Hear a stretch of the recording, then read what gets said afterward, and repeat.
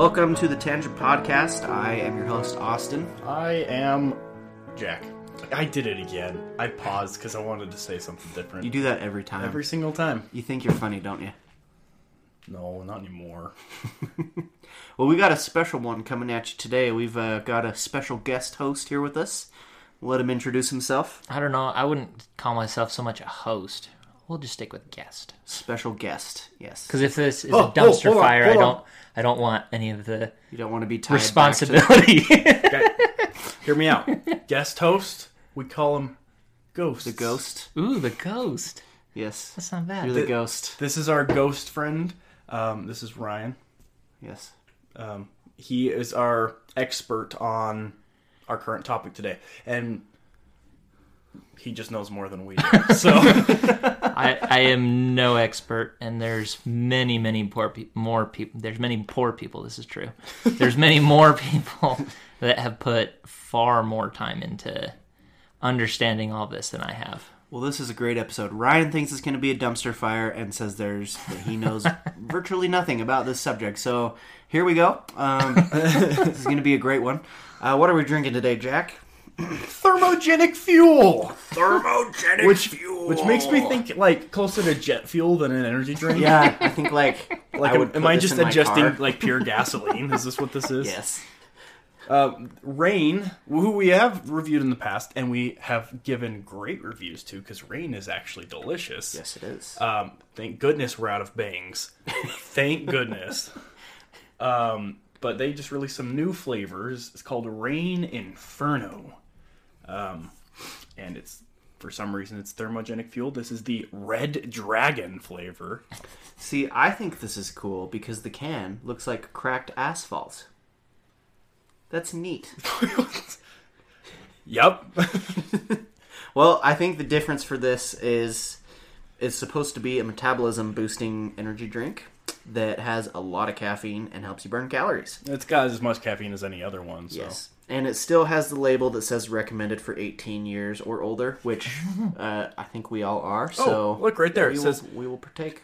Thermogenic ingredients increase metabolic energy levels to produce heat, which burns calories in combination with exercise and a healthy diet. Ah, crap. It's going to get hot and sweaty up in here, guys. No, you got to do it with an exercise and healthy diet. We were hoping we could just down these and lose weight. We had some Burger King before, so that might not be good. But should we break these bad boys open? Yeah, the Red Dragon. Let's do it. Red Dragon, thermogenic fuel. Sounds like a video game. A really crappy video game. Oh, ooh, wow! What is that? Tastes like a Starburst. What's the aftertaste though? I like that. There's something very, very familiar about this. I really like that. It tastes kind of like Hawaiian Punch. That's it. Carbonated Hawaiian Punch. Mm-hmm. It's Hawaiian Punch. That is delicious. That is really good. Yeah. Contains no fruit juice.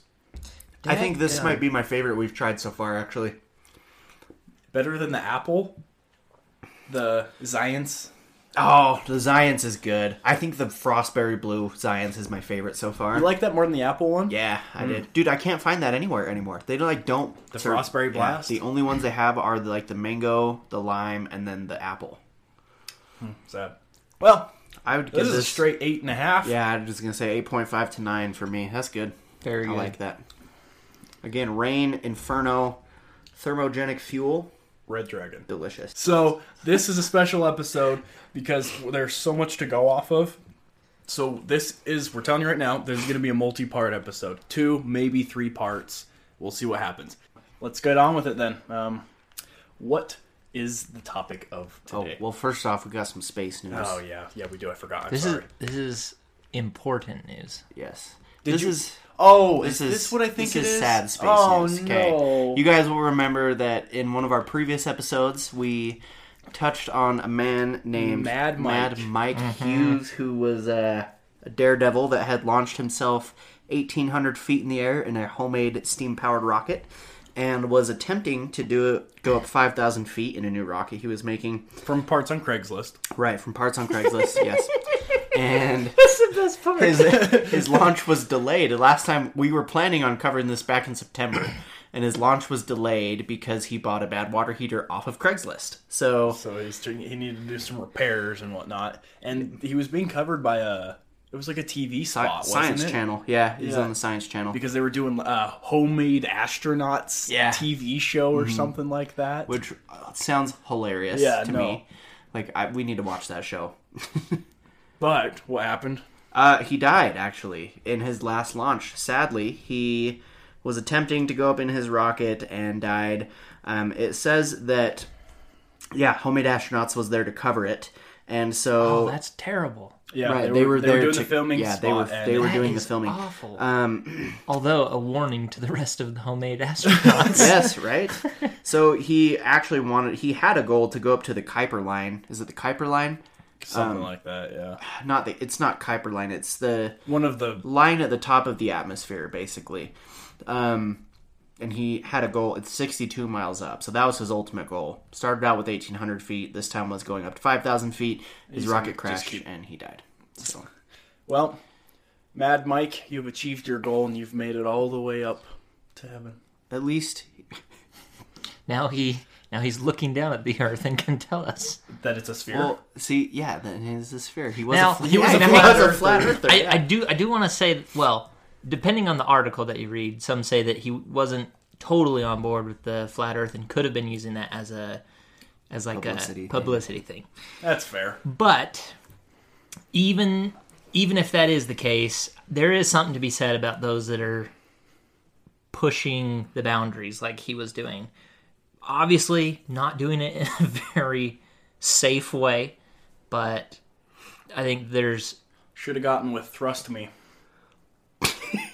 There's a French startup called Thrust Me that is a legitimate space company. We covered it. Well, that's definitely one that they're using for publicity. The French might have a different meaning. I just don't think they me. use it the same way we use Thrust Me in America. Our company is called Thrust Me. That's not French. That's not French? What's French then? That's like Our Eskimo. company is called Thrust Me. that was Isn't that like French? That was a little robotic. Was it? Okay. I can't. You know what? I'm not French. You just gotta say "lay" in front of everything. Les company Thrust Me. Perfect. 100%. For all of our French listeners, I'm sorry. You just send us hate mail. Lost an entire country. Oh, we did have 1% of our listeners in France. So Do we really? yeah, I checked today. We have some listeners in France, so I apologize for the stereotyping there. You're a terrible person. So yeah, rest in peace to Mad Mike Hughes. He died doing what he dreamed and has been an inspiration to us all to not buy rocket parts off of Craigslist. So there's that too. We'll have to find another exciting story to cover. But, well, we have one today. you're dang right we do. What is it? Today we are covering the great mystery of Oak Island, an island off of Nova Scotia, the mainland of Nova Scotia. Canada. In Canada. Yes, in Canada. Nova Scotia. And this is a crazy one. Like Jack said, we're going to do a 3-parter hopefully on this because there's so much to go off of. Ryan's here to help us out with some of the history today on Ryan, what's... Oak yeah, Island. so today's history, you said, right? I think that there is a sufficient amount of material to go over as to why we even care about this anymore. I like that. So today we're talking about history and what's gone on in the past, because there are things that date back to, the 1800s? Further. Oh, jeez. Okay. So, and then next episode, we'll talk about current events going on with it, because apparently they're still doing a lot of research and whatnot over on that island to this day. So that'll be the next episode. In the last episode, we want to go into theories and possible explanations and things like that. So let's just get right into it. What do we have to start? What's our first ever... Do we need a summary of what this is first, or do we just jump into the history? Let's go off of what it is first. Okay, so what is Oak Island? Just generally? For someone that's never heard of it, because I had never heard of it until you told me about it. It's a landmass surrounded by I water. will hurt you. Anyway, It's what's so special about... Wow, I looked it up on Google Maps, and there's 2 things that popped up Yep. on the island. One of which is Oak Island Interpretive Center. I don't know what that is. I'm surprised you could read that. That is great. Good for you. I hate you.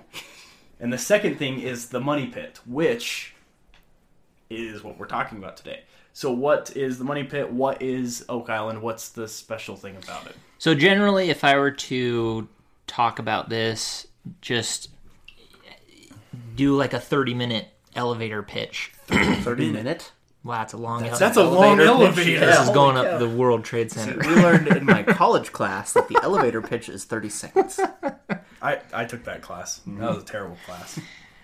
Doing a 30-second elevator pitch, I would say that Oak Island is a small island off the coast of Nova Scotia that, for the last 200 plus years, people have been continuing to find different treasure or evidence that there could be treasure. And there's a really big hole that they continue to dig, and many holes that they continue to dig on this island. Would be a very small way of summing it up. Okay.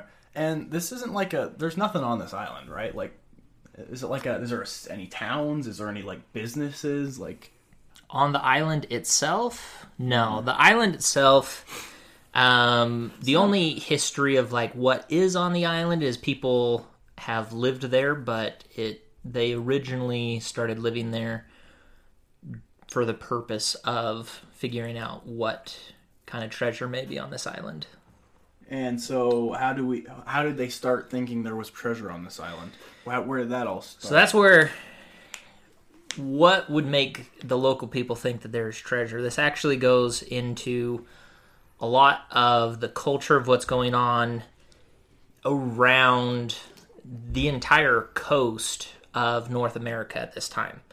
So this is from the 1720s, and even a little bit before that, is called the Golden Age of Piracy. Ooh. So this is where a lot of your iconic pirates that you think of are coming out and actually doing stuff. And it's a very short period of time, only a couple decades, and some people even limit it to just one decade that these pirates were really doing anything or at their pinnacle. But you have pirates like Captain William Fry, who used the Jolly Roger flag. The Jolly Roger. So he was one, and there were others that used the Jolly Roger flag, but Shout out to my dad named Roger. He's a pretty jolly guy too. So there you go, Dad. There's your shout out. So he used the Jolly Roger flag when he was doing different raids. The majority of these pirates were all English. I don't know if this has anything to do with being a precursor to rebellion against England. I don't know. Maybe there's something there to that. You want to say something? Oh, I was just going to say, so in the research I was doing, around this time there were also what were called privateers. Yep. Which were basically legal pirates. So countries would hire privateers who were pirates before or who were... They're essentially naval ex-soldiers, mercenaries. right? Kind of like soldiers for hire that would go out and basically do what pirates did. They would pillage other countries' ships and things like that, but do it under the military. They would carry a signed contract from their king or leader saying, "Hey, we can do this to you. We can kill you guys and take all your treasure." So legal and binding murder contract right here. But sorry, I just was thinking about that because that's all pertinent to all of this. Yeah. So with Captain William Fry, he particularly, it's easy for us to think, looking into the past, we think, oh, pirates weren't really a thing. They're just legend, or it was just this romantic thought of man and the sea, and there's no laws or anyone that you answer to. Mm-hmm. But these are legitimate people. They're documented. There's more than enough evidence to show that these pirates are real people doing real things. William Fly captured 5 New England ships. I mean, that's a lot. yeah, when you're thinking about the size of crew it takes to just man one ship, and then you're capturing 5 of them, what I think is particularly notable about Captain William Fly is that, so they capture him in Boston, and he was hanged in Boston, but when he was hanged, he looked at the hangman with disgust because the hangman didn't tie the noose properly, so he untied it, retied his own noose, and put it around his neck, and more or less hung himself because the hangman didn't do it properly. I mean, What a spite move. Like, What a power move, yeah, right? seriously. Well, I think a lot of times we kind of romanticize pirates and the idea of pirates. But if you really look into accounts of pirates and what they did, like, it is terrifying and horrible. Like, there's kind of both sides. There are both sides. There were some, and this podcast obviously isn't about pirates, but there were some horrible, horrible pirates that would cut off people's lips, their ears, their noses before killing them. Yeah. Horrible things of torture. But then there were other pirates that were more of the gentleman type pirates that With a code of honor kind of thing. they'd have a code of honor, or they would have like balls on their ships and have like ladies. a dance? Yeah, like ladies of Jack and I were way off base with that one. We looked at each other like, I would hope. I don't know what other word to use other than a ball. Dance Party. or a They party. didn't use dance, and it wasn't a you couldn't gala? call it a. Gala. I No. like that. Gala. That's more, I feel like have a that's more gala? like you're looking at something. They would have a Shindig. They fancy shindig is rather pirate-esque. I'll go with shindig. Peg leg dig. technical term. But they would have notable people come onto People their of wealth and power. yeah, they'd come onto their ships, and so I mean, there's definitely both sides of the pirates. Specifically, one of those pirates is, maybe you know or have heard of this before, Austin, but Sir Henry Morgan, Captain Morgan. Captain Morgan. But Is that Captain who- Morgan, That's the Captain Morgan, like from the booze. Yeah. yes, same Captain We Morgan. salute you, Captain Morgan. Sir with Henry Morgan, With our foot up on the barrel like he does, you know? a hogshead. Is that what that is? That is one I learned that was one of the sizes of barrel. It's like 80 gallons, so it's a very large That's barrel. a hogshead? I would figure that's like a Hogshead. dinosaur head. 80 gallons? Yeah, I would have thought a hogshead would be the size of a pig's head, but Yeah, like a no, it is huge. regular flagon of alcohol or something, you know? Like a cup would be a hogshead. A big barrel would be a dinosaur head or an elephant head. Give me a hogshead. Like Hogsmeade? Moving on. So, Sir Henry Morgan, he was... So, going into what you were saying, Austin, with being a privateer, he was an English pirate that specifically raided Spanish ships. So, because he was focusing just on the Spanish ships, the English left him alone. But not only left him alone, they actually knighted him later on. Nice. So, as to kind of appease what was going on between the English and Spain, they brought him back to England, and they were supposedly going to execute him, but then they ended up knighting him instead. So, but Captain Morgan is known for invading Panama City and burning it to the ground. Oh, Yeah. man, those Panamanians just can't catch a break, can they? First of all, Captain Morgan comes, then the U.S. come later and burn down the city again. And So Captain Morgan, he raids all these Spanish ships and coastal cities, and then purchases different sugar plantations in Jamaica, and becomes the governor of Jamaica after he is knighted. So he's one of those gentleman pirates that are doing this specifically, possibly for political purposes. Maybe he loves his country, hates the Spaniards, I don't know. But clearly sees a chance to get gain and takes advantage of that. Works well. Going into our more famous ones, we have Edward Thatch or Edward Teach, depending on where you're getting the information. This is Blackbeard. Oh, yeah. Blackbeard was an American pirate. He's an English pirate, but off the coasts of North America and Caribbean. So he raided coastal ships, and he was one that actually barricaded and raided the city of Charlestown, South Carolina.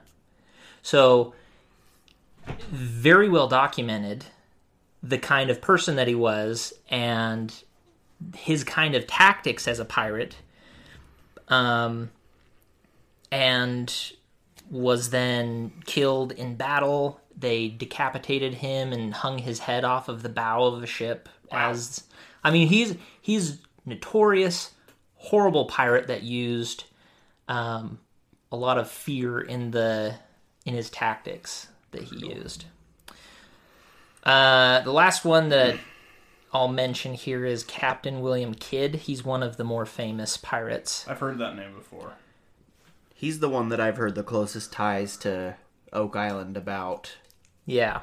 He's the one that, as far as the information that I've seen, he goes further north, and he stops in New York frequently or in Boston. So he's up in the New England area. And William Kidd is known specifically for when he was down in the Caribbean and England was looking for him. They knew his ship that he was sailing, and his ship was kind of getting run down, so he decided that he was going to cache his ship. Or in other words, he's going to sink his ship. So he sells as much loot as he can, but he sinks his ship and then takes some of that loot with him up north. And he actually he knows that England is coming after him. So as an insurance policy, he buries some of that loot on an island called Gardiner's Island. It's at the northeast end of Long Island. Okay. So he buries it on this island, thinking, if I get captured, then I can use this treasure to bribe whoever is my captor. I've got this much hidden here, kind of. It's so common. With Blackbeard, there's documented evidence that he gives 20 hogsheads of sugar to the local, I forget the guy's title, but he gives it to one of the local authorities. He gives a bunch more to the governor of South Carolina. He specifically is bribing them, Blackbeard is bribing them so that he can get a letter that says that the French ship that he took was just a ship that they had found just haplessly unmanned at sea, and he found it. So he had, when he died, he had in his pocket a letter that was signed essentially saying that this ship was a legit ship that was finders keepers, essentially. Jeez. So there's heavy bribery going on. These are legitimate pirates that they did bury their treasure. And it was an insurance policy at times. And so this is a real thing going on in the 1720s. 1710s, 1720s. So as this is going on, people in the area up and down North America, in the coastal areas, they hear the legends. I mean, when you're a kid, at least when I was a kid, we're not even close to anywhere coastal, but you always think buried treasure. Oh, yeah, absolutely. And I don't know what it is. Maybe it's some kind of inherent thing that we have as humans. I don't know. But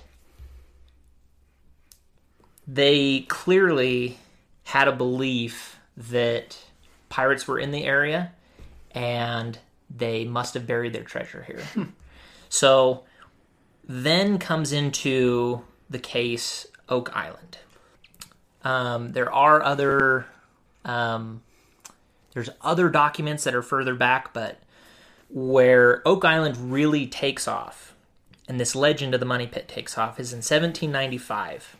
Daniel McGinnis, he's 16 years old.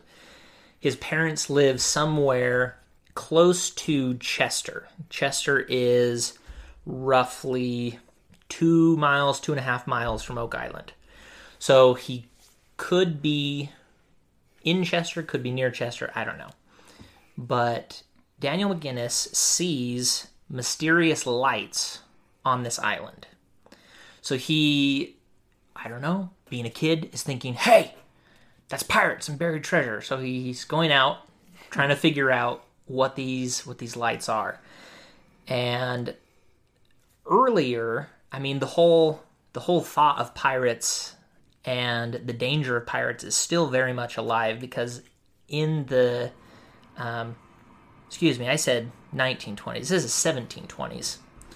In the 1720s, during that golden age of pirates, supposedly there were two fishermen that were in Chester that had seen these lights, and they went out to just go check what's going on. And I mean, the island is only 2 miles away. It's not like a far difficult thing to get to on a rowboat.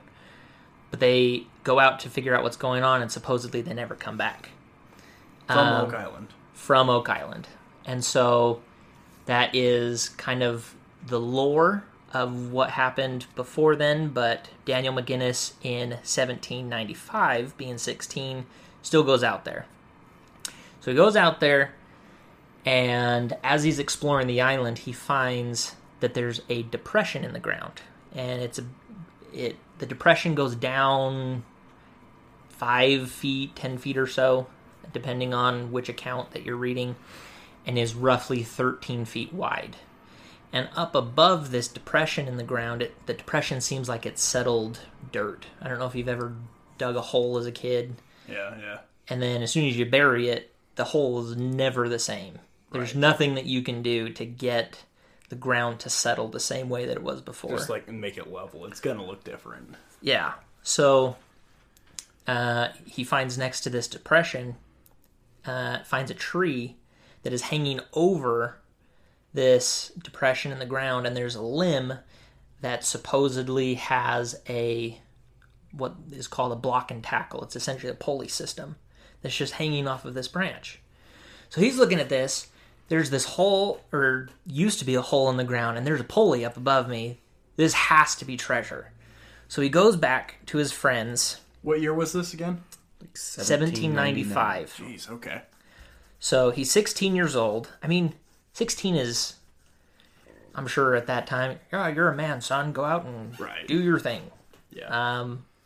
So he goes back, gets a couple of his friends, John Smith, different John Smith than Pocahontas, and Anthony Vaughn. And he with these two friends then go back the next day and they start digging. So they start digging, they get 2 feet down, and they find a layer of flat stones. And well, not even just flat stones, they were flagstones that had been carved deliberately, right? Like they could tell had been depending on how you, there's some people that interpret it that way. They do call them flagstones, and flagstones a lot of times are used specifically on, you have to build a flat surface. A lot of times they'll be sifting grain on those flat surfaces. I don't think that it was used for something like that in Oak Island, because Oak Island wasn't used for farming until later. So clearly wasn't for that, but there is a layer of these purposely laid out stones that are flat. Deliberately placed. Deliberately, Not natural. Well, yeah, I'm sure that anytime that you go digging, you're not going to find this almost perfectly flat layer of rocks. Well, yeah, nature's chaotic. Sorry. Go ahead. I remember reading something about, like, logs placed deliberately. Is this the same time or is this later? It's all part of the same thing, but we're getting to that Okay, point as we right. get deeper into the story. All right, well, I will stop talking then. Okay, so we got flat stones. So they get to the flat stones. How far down is this? This did you say 2 feet. 2 feet at all? Yeah, Huh. so it doesn't take much digging. They immediately find these flat stones. Underneath those flat stones, they find that the dirt is really easy to dig. And if you've ever dug in virgin soil or anything like that, it's never easy. It's not. Yeah, no. It's packed down. It's whatever. So this is less dense, I guess. Yeah, I mean, these are farm kids. They work in the soil. They know the difference between soil that's been worked and soil that's virgin ground that they'll have to break themselves. Okay. So they say it's easier to dig. Yeah, they say it's easier to dig, and they can tell that as they're digging, they can sense where the dirt is soft, and then as they're getting further away from the middle, then it gets hard, and there's a very specific That depression circle. wall, the depression circle. So as they keep digging, they're noticing it's like a shaft as they're going down. Mm-hmm. So, and as they're going down, they're noticing on those walls that are harder, they're seeing signs that the walls show signs of pickaxes that were used. So they get around to 10 feet deep, and this is where they hit a flat layer of oak logs. Okay, this is the one I heard of. So they hit this flat layer, and instantly, as a kid, I mean, what are you going to think? You finally hit this. I mean, you're 10 feet down. You're not going to find this platform Right. of wood. You're instantly thinking, oh, this is it. It's just below this. Right. So they find this layer, and How big are these logs? Does it say? Do we know anything about the logs? Or how many there are? Anything like that? That's a good question. In different places, they do say how big the logs are, but I don't have that on me at the moment. But there are multiple that are placed deliberately next to each other, right? Deliberately, and they also suggest that these logs are specifically embedded into the walls of this shaft. Oh, I see. So it's not that, oh, there was a hole and we got some logs, we're going to bury the logs, and they just throw the logs in. Right. This is a specific platform. And I mean, if this was all that it was, they go down, they find these logs at 10 feet, then I would be as skeptical as anyone else for any other kind of explanation. Right. Where it gets then tricky is these 16-year-old kids are like, okay, it's got to be below this. So they pull away the logs. Mm-hmm. Just below there's a little, the dirt below there has settled. And so there's this kind of air pocket just below the logs. Right. So they keep digging into there, and they get down 10 more feet. And at the 20-foot level, there's another flat layer of logs. So then, okay, well, this has to be it. It's got to be just beyond this. So now being at 20 feet down, this is getting difficult to where they're having a hard time throwing up the dirt. Right. You got nowhere to put it. So one of the guys is then having to lower down a bucket. The two guys are filling up the bucket, and he's tossing the dirt out. So as they keep working, they figure this is getting a lot bigger than we ever realized it was going to be. But there's no way that this could be anything but something special, because who does this at 10 feet and 20 all feet? this work.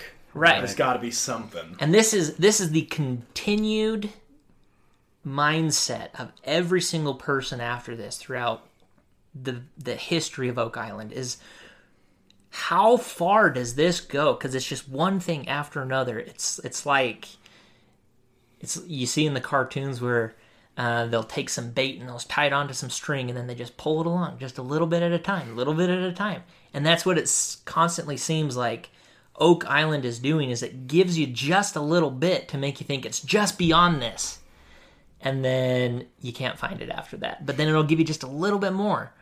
So they hit 20. They get to around 25 feet down, and they realize this is too big for us to handle. Right. So they fill in the hole. They fill it in? They fill it in because they don't want anyone else to find it. Ah. Because everyone wants to keep this treasure to themselves. Obviously, yeah. So they fill in the hole, and they realize that this is still something big, but this is bigger than what we can do as 16-year-old kids. So during the next 7 years, they purchase land on Oak Island, and they start living on Oak Island as farmers. So they're keeping their... Got a nice cover. Exactly. I didn't think about it as cover, but yeah, that's true. Then as they're on there, then no one's thinking anything of it as they're Why digging. are you digging on this island? It's like, Right. well, it's my land. And, Or they could say, I'm digging a well, or, yeah, I mean, something I'm simple. a farmer. I'm, prepping the land, or, something like that. Plus, this island, I looked it up while you were talking. It's not big. Yeah, it's not super. It's not big at all. It's about 140 acres, which obviously that's a lot of acres. But for an island, Not too much to That's farm not for huge. kids. Yeah, you could walk across it in, I don't know, half an hour. yeah. If it's just a couple miles, yeah, walk across it in half an hour. You could drive across in 4 minutes, maybe. Probably. So I had a question. I had read an account from a book of these guys. They kind of stopped digging at the 30-foot mark, but they had reported that they stopped because of an overwhelming feeling of superstitious dread. Is this the same kids you're talking Yeah, about? the now? same three Oh, kids. really? So they stopped because they just had an overwhelming feeling of dread. Did you come up with anything else on that, or do you know anything more about that? That's the first that I had heard something about that. So not saying that it didn't happen. I just haven't heard it. Okay. And that's kind of one of the reasons we're covering this, is because there are some possibilities of people saying this is a paranormal type thing because of all the things that happen Yeah, there's a lot of... further on. The deeper that you go, the more symbols and the more things that people are trying to make sense of what's going on. Right. So they're finding whatever they can and seeing what fits. You throw it up on the wall, and just so happens that the Freemasons is what stuck. Yeah, I or saw the Illuminati, or there's different theories of what's going on, and they're trying to make sense of it all. What was I saying? Word Oh, from right. sponsor. Sponsor. Going to take a little break here and get a nice word from our sponsor, who we thank for sponsoring this episode, and we'll be right back with you after this message. So, after these guys have been living on the island, 7 years goes by, and then we get into the first company. And I mean, not a company of people, but a legitimate company. It's more or less a business, or an incorporation, LLC. I'm sure that they did this for certain... I don't know if it's to protect against losses or what have you, but from here on out, it's pretty much companies that are... That makes sense. Insurance-wise, I guess, maybe. Yeah. Well, I also benefits. think if you're using a company, it's not your capital that's on the line either. If anything is to get damaged or anything like that, it's the company's capital. Obviously you're paying them, but you're not losing out on these machinery and, things like that. You're not having to front all this manpower and do that. Yeah, I don't have a company, so I don't really know how it works or how... Well, Jack and I have a small podcasting company, so we know a thing or two about... Oh, yeah. We Yeah. are... Yeah, we're going public. Yes. If you want to buy our stocks, we're currently... $700 a share. Yep, $700 a share. That's actually pretty good. I know it was buy up a- around $1,000 a share. That'll buy a lot of previously. energy drinks. Yeah. Yeah, Rain's gonna want in. They're gonna. Yeah, anyway, how did we get off on? Oh, companies. So this right. first company in 1803 is called the Onslow Company. So Onslow. I don't know where they get the name Onslow. I couldn't find it, but Googling. Probably the name of one of the owners, I would guess. so the Onslow Company is formed by the original 3 16-year-old kids that are now no longer 16. They're in their 20s, mid-20s. How does that work? Time flies. It's the curse of Oak Island. They grew. Illuminati confirmed. So it's formed by the original, those that originally found the money pit, but then they also bring in And the money pit is that tunnel that we're talking. that shaft shaft we're talking about. They call it the money pit. because they're looking for money, but gradually that term of the money pit then turns into how much money people are putting into this And not getting anything. thing and not getting out of it. Well, I've seen theories that the max estimation of treasure would be like 80 million More. in our day, but people have spent 70 million trying to get to it. Like, They've on those specific numbers. I don't know how much that they spent, but I do know that according to certain legends, by today's standard, what may be down there is somewhere around $330 million. oh, really? But we'll get into that legend a little bit later. So the Onslow Company is formed by the original guys. Then they bring in a few relatives, Simon Linz, Colonel Robert Archibald, Captain David Archibald, and Sheriff Thomas Harris. Ooh, they got the sheriff involved. So now they're legit. But now they've got people that actually have a little bit more power and more, I guess, swinging ability in the public arena. That's fair, yep. Not just some random farmers. Right, not just random 16-year-old kids, but so they get some of their relatives involved. And I'm not exactly sure how they're related, but it seems like through marriage, there could potentially be a lot of these people that are related. Got it. So they come back 7 years later, and they're digging up the hole that the guys filled in, so they don't have any problem getting down to the 30-foot level. So they find those oaks. Again, at 30 Again. feet. So they keep going down below the 30. And as they continue to go down, at every 10-foot interval, they find these oak logs. So at this point, in my mind, this goes against any thoughts that anyone has that this is caused by any kind of natural event. This is no natural. And so some of the Explanation. natural things that people will use to describe what's happening, they call it a glacial deposit. Essentially, so as a glacier is either melting or moving, it pushes all of this stuff that's in front of it. Mm-hmm. So the thought is that you have the sediment of these things that glaciers have pushed, and so that's what caused it.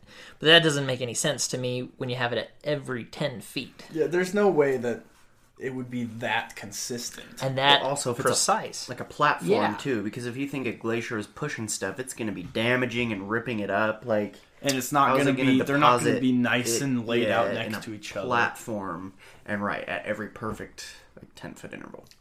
Right. I do see here that it says along with these oak log platforms at every 10 feet, they also found coconut fibers. So that's going a little bit deeper into this. I see coconut fibers, putty-like substance, Uh-huh. and that's layer 2, and small stones and charcoal layers. Yeah, so that's actually in this section about 40 to 50 feet down. And all of these particular facts depends on what information that you're pulling from, because there's different records. Right. And apparently Canada in this area was not very good at keeping records, and a lot of stuff was just told word of mouth. Come on, Canada, get your act together. But they got the healthcare. They got the healthcare. You gotta give them that.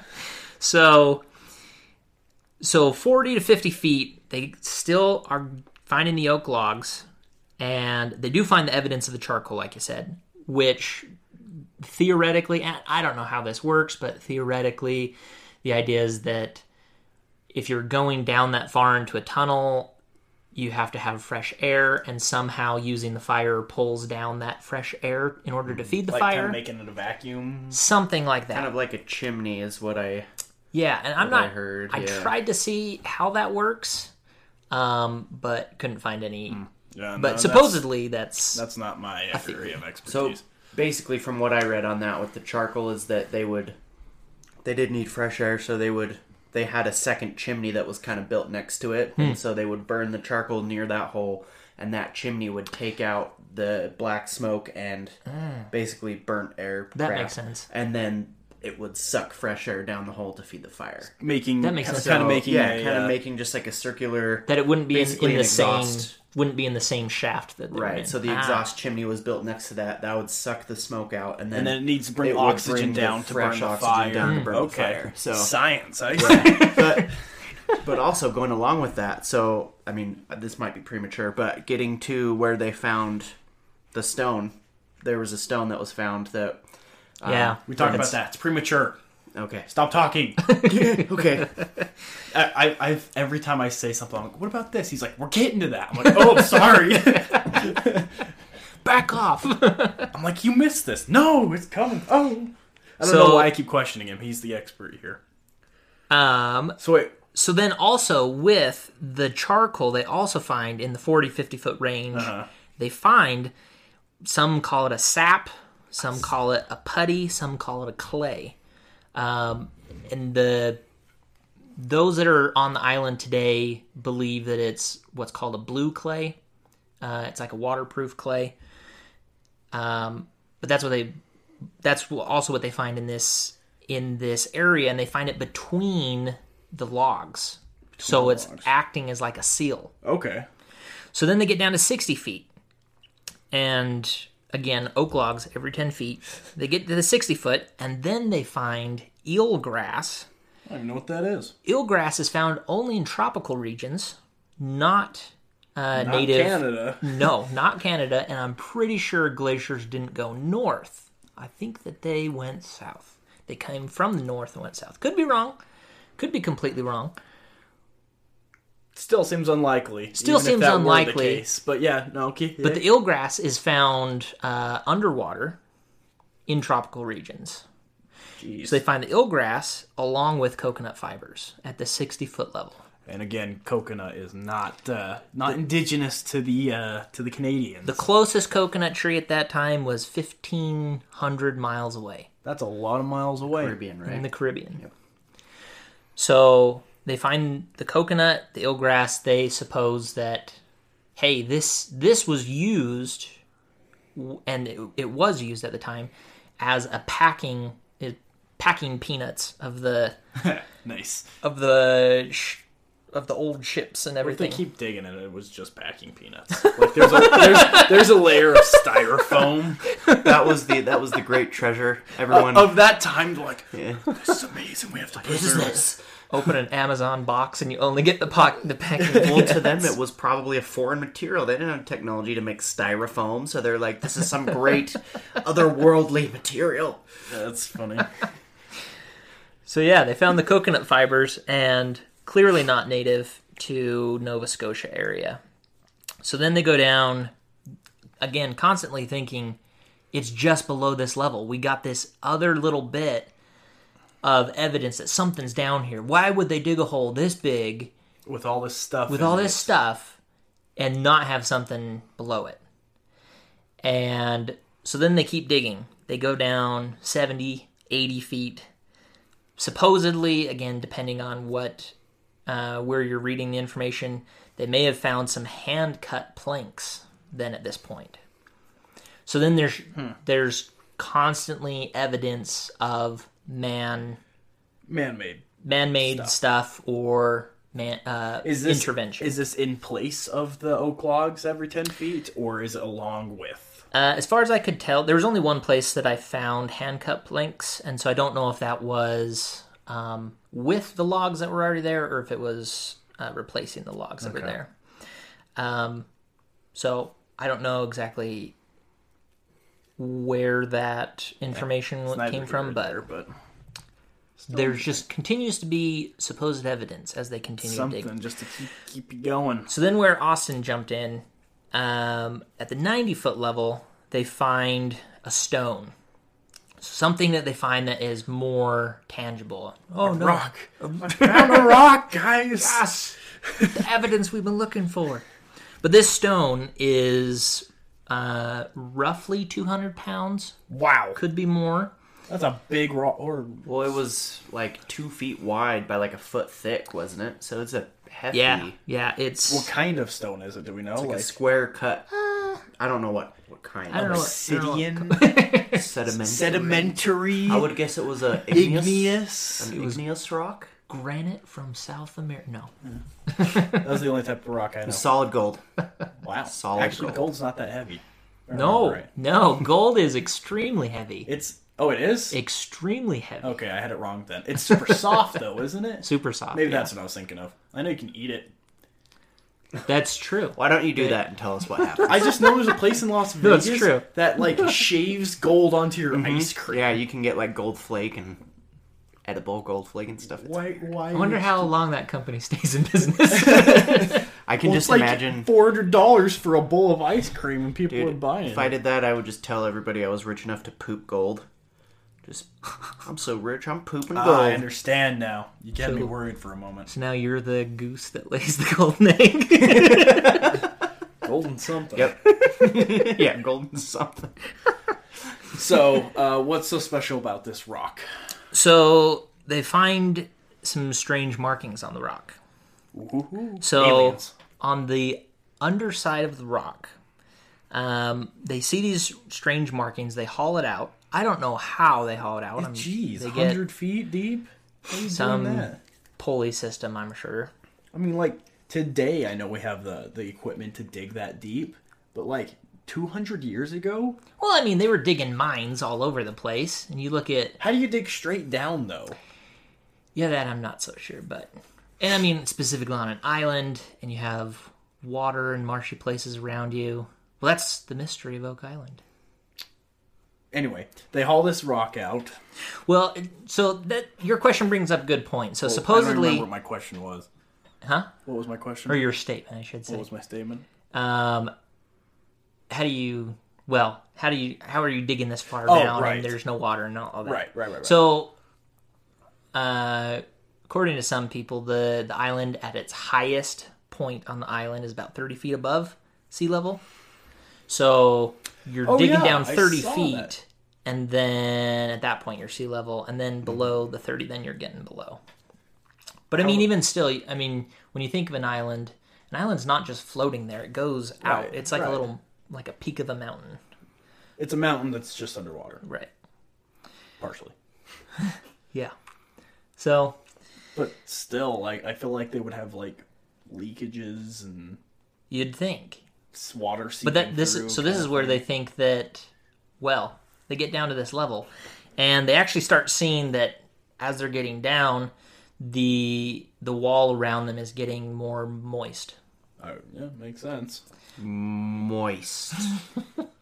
For all the people out there that can't handle the word, Moist. Moist fungal flesh. Ugh. See, the word moist never actually bothered me. It's flesh. I hate the word flesh. That's a terrible word. I hate the word sack. so they're noticing at this point walls are getting moist, but they're still digging, and so they get to this stone. Supposedly, the stone has all these strange markings, but later, they're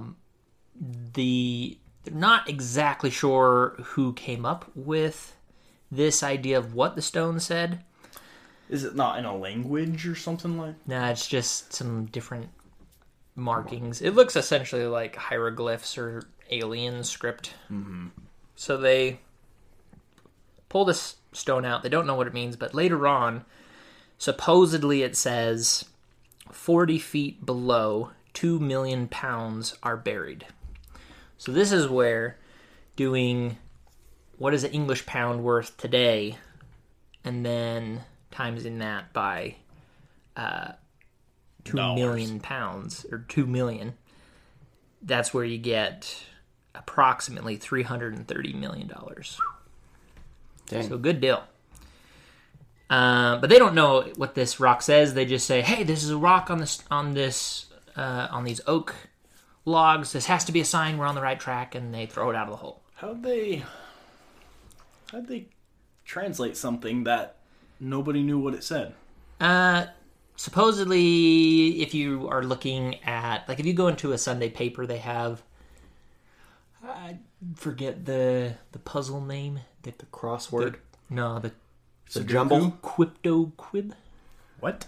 I think it's called something like a Cryptoquib.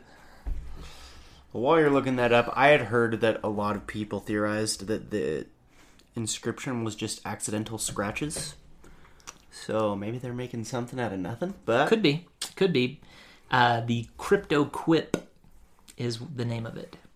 Crypto Quip. It's essentially they have a puzzle or a message, and they tell you, okay, this one symbol is this letter, so figure out the rest. And so, I see. So E, the letter E is the most common, or one of the most common used letters. So they could have just said, okay, well, we see this symbol the most in what is written here, and so based off of that, this is potentially what the message could mean. I'm looking at pictures of supposedly this stone. It's not the actual stone. It's not? No. Okay. Jumping ahead on what happens to this stone, the stone is lost. One of the guys that's living on the island uses the stone in his hearth for his fireplace. And so when it's in his fireplace, there's hundreds of people that see the stone. So and it's even written into a book of seeing this stone in his hearth. So many people have seen the stone at that point. The stone is then later taken from the home, and it's taken into a bookstore where it's used either in the window to generate publicity and money to help finance. But after that bookstore where it supposedly was, then it's lost. They don't know where it is today. So there's no really real way to know what was written on there. And even by the accounts of the stone itself, if it were here today, if those accounts of the stone were true, the stone may have been used as a platform for binding some of the books or hammering on. And so a lot of the writing that was on the stone was damaged.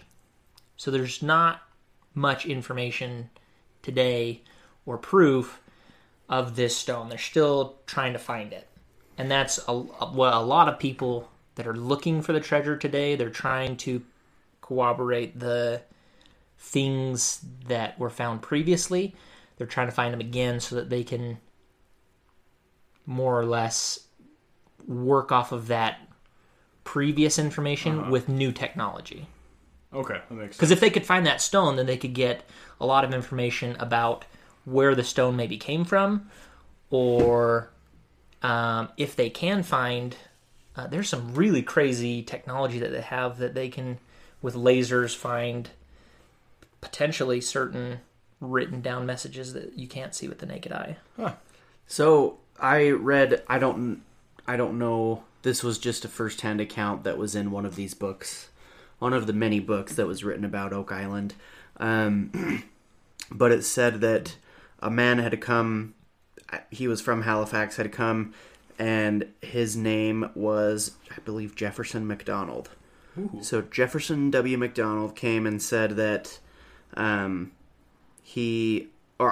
sorry, it was Captain H.L. Bowdwin who was talking to McDonald, was saying that the stone was apparently of a basalt type, hard and fine-grained. So apparently if there's basalt native to Halifax and Nova Scotia, then they could potentially, find out where it came from. Or if not, they can say, hey, where's this native to? And look there. But I didn't see anything else. I also saw that they said that some people said that the markings had worn off the stone, but a lot of people are skeptical because basalt is really hard, and so they wouldn't think that those would wear out over time very easily. But you never know. I know. But I'm not going to tell you. I think specifically with the stone, since so many people claim to have seen it themselves, I think that's the best evidence to go off of, that it's potentially a real thing. That was my fault. I'm sorry. Every single episode we have a phone go off. You're fine, Austin. You're fine. It's like on Family Guy. Okay, and so once they make it this far, 90 feet deep, how long is this? Like, what year is it now? Is it still This is 1790s? This is all happening 18? within the year 1803. 1803. So we haven't made it that far. No, so this is more or less, from what I can tell, they have dug down to the 90-foot level in one summer. Wow. Props to them. They must be ripped. They're farmers. They were farmers back before they had great technology, so... No, I mean, like, these guys were jacked. Like, yoked. they were freaking yoked. They were swole. But they didn't have thermogenic fuel. Yeah, how'd they do that without the delicious taste of Rain Inferno? Without the natural caffeine and accelerated metabolism with branched-chain amino acids. Anyway. Oh, branch chain. Oh, that... You gotta have branched They chain. gotta be branched. If they're not branched, then what are Anything you that's just doing? regular chain, no way. That's garbage. Regular Single chain chain. amino acids are garbage. So, the Onslow Company sees that things are getting kind of wet as they're going down. Not particularly like they're standing in a puddle, but they continue to dig. They get to the 98 feet. Stop it, Austin. I was holding my laughter. Okay, go ahead, Ryan. They get to 98 feet. And this is the first time that the oak logs are not going at exact 10-foot intervals. Oh, so now they found another one at 98 feet? 98 feet, This they find is the a first platform. discrepancy? So this is the first discrepancy. This is when they're like, okay, this is different. It has to be just below this. as they have been thinking after every single one of those levels. So they get to 98 feet. And at 98 feet, it's getting late in the day, and they want to see if it's just below this platform. Because if it is, then they're going to continue digging for that into the night so they can get this treasure. So they have these logs. They've got that putty or sap-like substance between, and they use a rod to go down between the logs and see if there's anything down below. They're prodding to see if they can hit something hard. Right. So they don't really find anything, so they say, okay, we'll just come back to it tomorrow. Call it a night. But it's got to be below this, because this is the first difference that we've found. So the very next day they come back, and water has filled the shaft all the way up to the 65-foot mark. Man, for real? So they say, no problem. It wasn't there yesterday. We'll just start bailing it out. And to no effect. They can't get water out fast enough to replace how quickly it's being replenished. Well, it's seawater too, right? So it's like salt water that's coming in. They do find that out later, that they find out that it's salt water. So, And this is where supposedly, quote, the curse of Oak Island begins? Is that fair to say? Because I've been told the curse of Oak Island is just not, like, it's just throwing, wrenches in your plans to just basically throw you off. I think the curse itself is kind of a two-part thing. First, that you'll keep digging, and it's going to be a money pit. You're going to put as much money as you can into it, and you're going to get nothing out of it. Right. That's one part of the curse. The other part of the curse is supposedly a legend that says that 7 must die before the island will reveal its treasure. Whoa, hold on. Where did this come from? What, 7? What? So they're not totally sure where this came from.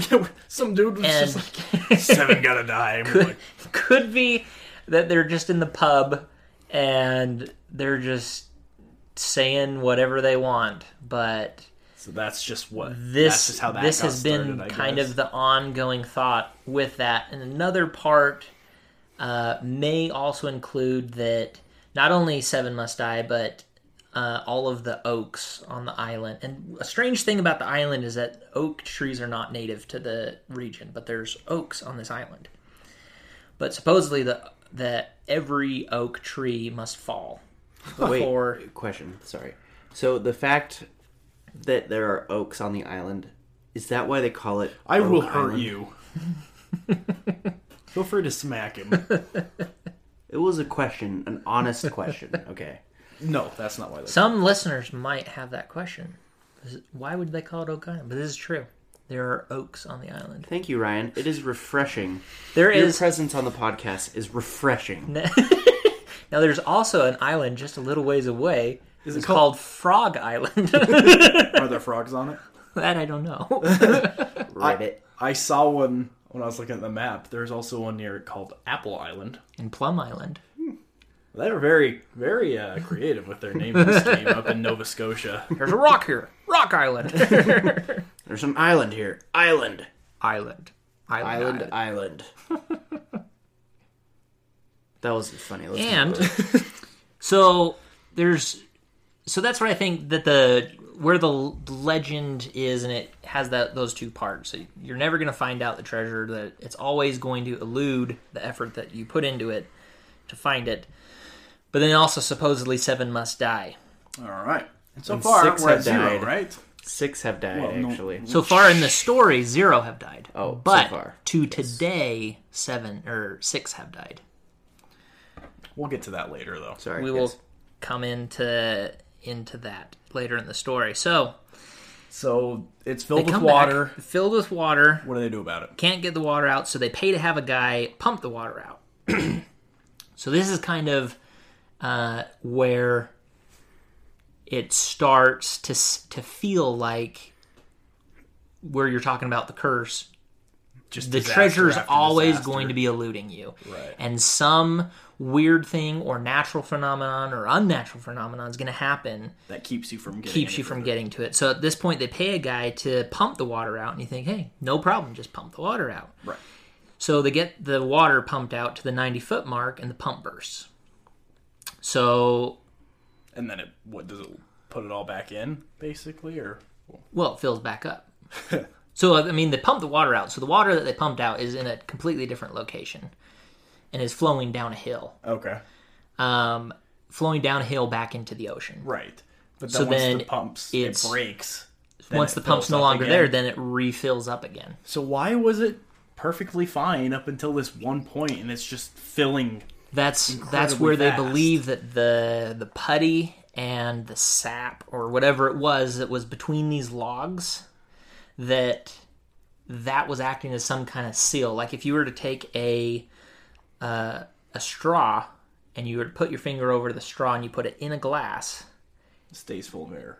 there's no water that's going to come up the straw as long as you keep your finger over the top of that straw. But once you Right. release the cork on the top, then all that water rushes up. That's a fantastic analogy. Thank you for that. I'm being serious. That is a good way of thinking of it. So, in a similar way, they think that the walls of the shaft that they're digging are this hard clay substance that has to have these pickaxes used in order to dig down into the hole, and so it must be watertight to some degree. Right. So then, at what point is it that things change?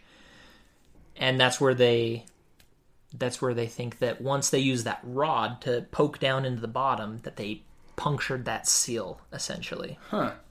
That's the thought.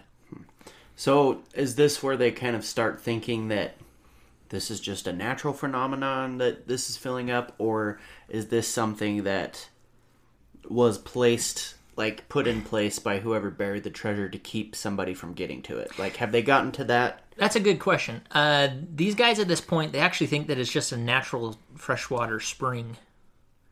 So they don't, at this point, perceive that the water is salty or that it's from the ocean, but they think that they've gone down far enough, like any farmer thinks. You dig down far enough, you're going to hit water at some point. Right. That's where you get your wells. And so they think that they've gone down far enough where they've hit a natural spring. So they figure, okay, we're getting to the end of the season. We've got to go back, take care of our crops, take care of our businesses and other livelihood. So they call it a year. They come back in 1804, and so then they have this. I don't know how. I'll give them credit that I'll say they know what they were doing at the time with the knowledge that they had. I'll give them credit for that. To me, it doesn't make sense, but they dig a hole adjacent to it, and the plan is to dig down below where that natural spring is. And as they're digging down, they get down to the 90-foot level, 100-foot level, and it's not wet in that second hole. How far away is this? It's roughly 14 feet away. Oh, so it's real close. Yeah, so they think if this is just coming in from the ocean, then this should also be filling up. Right. So they think, hey, we got to be below this freshwater source. We'll just tunnel under that freshwater source. And they still think that 98-foot level, because that was different than the 10-foot intervals, they think the treasure is somewhat right just there. Right at 100 feet. So they figure we're going to go down 110 feet and tunnel over and go underneath this thing. That sounds like a terrible idea. Well, that's what I'm saying. I'm sure that they had logical explanation for it for their time, but for me personally, it sounds like a horrible idea. Never dig straight up. Yeah, and how do you dig up? Good question. So that's their plan. So they start tunneling over, Okay. and they get to within feet of their original tunnel, and then all this water starts rushing in and starts caving in. So they get the people out, but that's essentially the end for that second shaft. So another thing that happened that kept them from getting to that spot. right, they get super close, and then So this is now 3 kind of events that have happened that kept them from getting there. right. So at this point, the Onslow Company says, how are we going to pump out the ocean from this hole? So the Onslow Company essentially gives up. They disband. Fair enough. So then, Can't blame them for trying, though. so 40 years go by, Oh, jeez. Long time. and then you get another company called the Truro Company, Truro.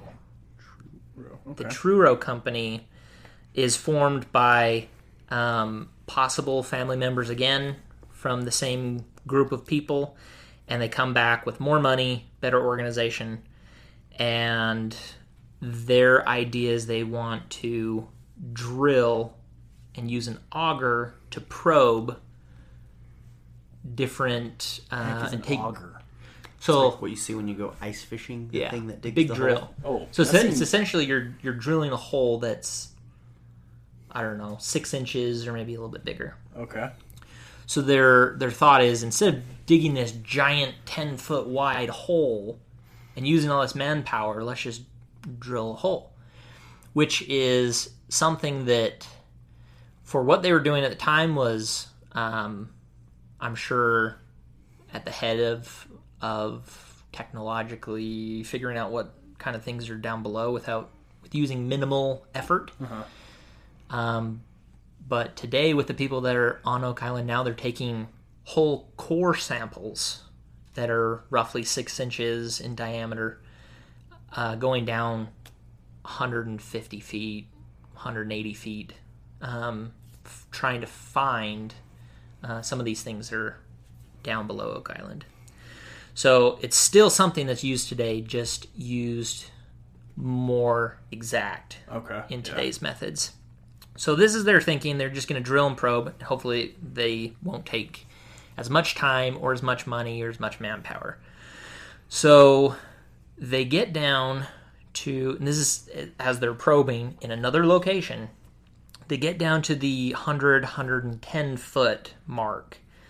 And with the oak log still every 110 feet. In a every different spot? 10 feet. But they're close by the original money pit area. Okay. But they can't go down in that original area because actually, no. They are going down the original pit. That's right. They're going down the original pit, but they're using the drill and the auger because they can't send a man down there. And rather than pumping out the water, they're just going to drill down below the water and see what's down below the water. Right. Makes So sense. that's the idea. So as they're going down in the original money pit, they get down 100 feet, 110 feet. They find the layered, the oak logs. They also find spruce logs. Ooh. So again, something else. Oh, it's just that little thing. Spruce. Keep digging. We found some spruce. Keep digging. And so they find that layer, then 7 feet of clay, and then in that they, in the spruce logs that they found in the clay, they figure that this must be some kind of box. That the spruce is a spruce box. Oh, okay, I see. And then the clay down below, it must be down below, that must be hitting the bottom, down below the box. So they figured they went through the box. So they pull up the sample, and supposedly they find 3 small links of gold chain. So this is the first treasure or gold thing of value that they find. Very interesting. During this period, though, it should be kind of understood that during this time it was said that some of the foremans may have been intentionally, not necessarily planting, but saying stuff to get people to keep digging. That makes sense, yeah. So they wonder if maybe the foreman was thinking, we got to find something before we run out of money or we close. And so, hey, look, we found this gold chain. Well, I originally heard a report that said, so they were going through these platforms and through the spruce platform, and then, so it said their auger hit the wooden platforms along with metal in pieces, was a quote, that apparently somebody from the Truro company had said they just found metal in pieces. So I wonder if they did find just some metal in pieces, and they're like, oh my gosh, we found gold, and just like started playing that up as Word we of found mouth. treasure, Yeah, or something to we found metal. get Well, we people to found some come and precious maybe metals. invest in the dig or something. Right. So as they're drilling, they get down through that level. They say that it sounds and feels like, I don't know what that sounds and feels like personally, but they say it sounds and feels like I know that. loose metal that they're going through. I've heard that before. So yeah, but then also something that is potentially evidence of something really happening is that during this time, the foreman himself, James Pitblado, what a name. Pitblado. James Pitblado was seen by others that as he's investigating some of these drilling samples, that he wiped some dirt and mud off of an object and then placed it in his pocket. Now, you wouldn't think that that's anything, but then Pitblado then leaves the company soon after and goes and tries to petition provincial authorities for a license to conduct his own excavation on the island. So it's kind of like... So he may have found something and then wants it for himself. Kind Exactly. of thing. Basically, it's like the founder of Facebook. He has his friends, helps him out. Hey, this could take off, and goes and forms his own thing. So, very similar. So What a character. stand-up guy. I'd love to have him on my dodgeball team. So I mean, a lot of people are they want the treasure for themselves. Kind of going back to why the original 3 kids, why they fill it back in. They don't want other people to get this treasure. Right. If there's millions of dollars in here, Has word gotten out about... Oh, wait. They haven't translated that stone yet, have they? not that I know of. Not at this point in time, so never mind that. I'm not exactly sure when that translation comes out.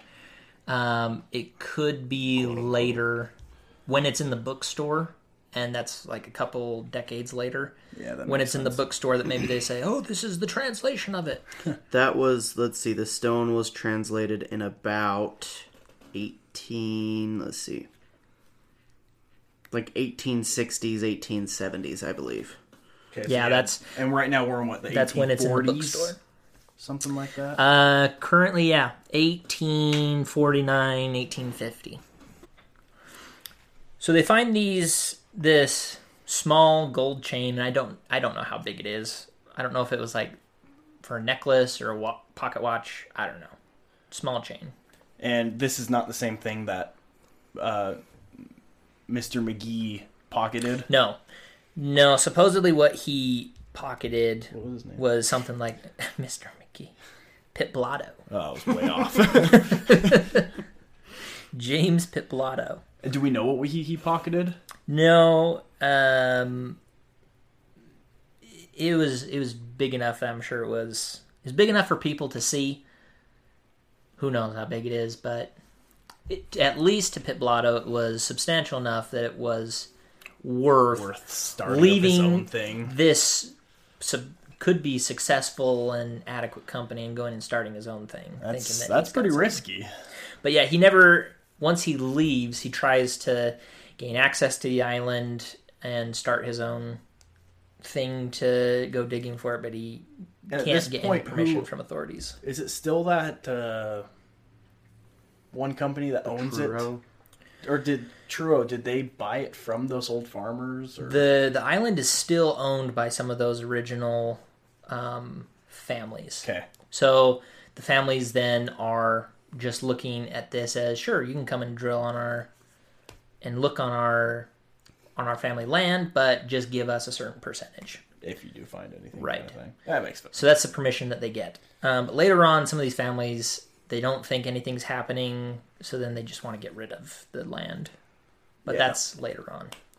So the Truro Company, then after James Pit Blotto.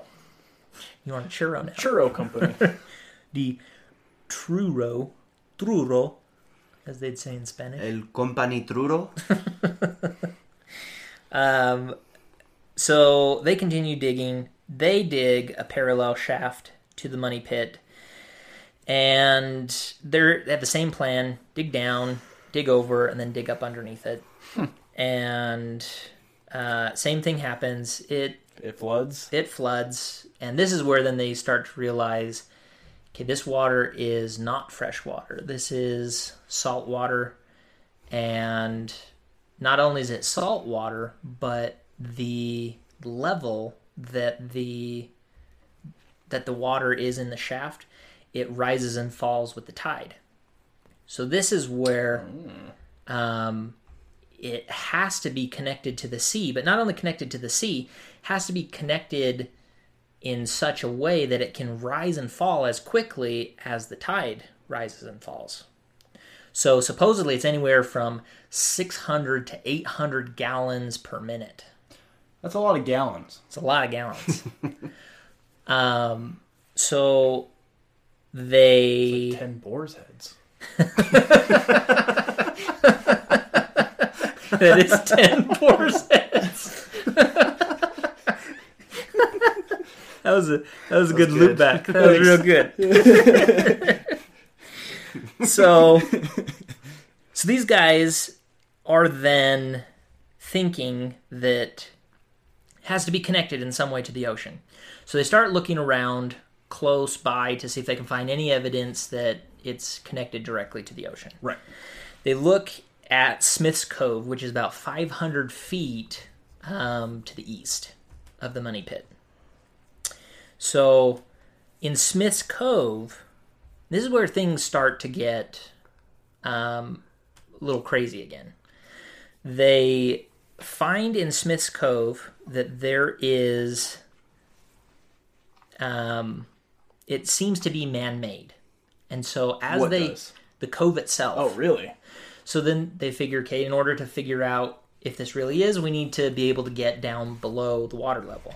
So they build this big dam, what's called a coffer dam, which is essentially earth and rock. So they build this big dam to hold out the water, and so that they can dig down and see what's there. They find evidence of a previous dam being there. That previous dam is is made of logs and is still there, and the people that are there now have unearthed that. In fact, if you look at there's a really cool image. I'm looking at it from Google Maps right now. Yeah, so where they're at now, you can see where that current cofferdam, that's going out further than what this original cofferdam that they built, that is. On Sheer Dam Cove? The Um, other one. So I was noticing that on Google Maps, Google has Smith's Cove listed on the south. Right. But according to all the records and to the labels that are used today... you said it was east. Yeah. Oh. And that one is on Google Maps listed as Right. Sheer Dam Cove. Yeah. Okay. And yes, I do see what you're talking about there. That is what is currently, and in all of the information that I've read, is what they call Smith's Cove. Got Or it. they even say Old Smith's Cove. Fair enough. So I don't know if they called the New Smith's Cove the south side, but according to all the records I have currently seen, Smith's Cove is to the east of the Money Pit.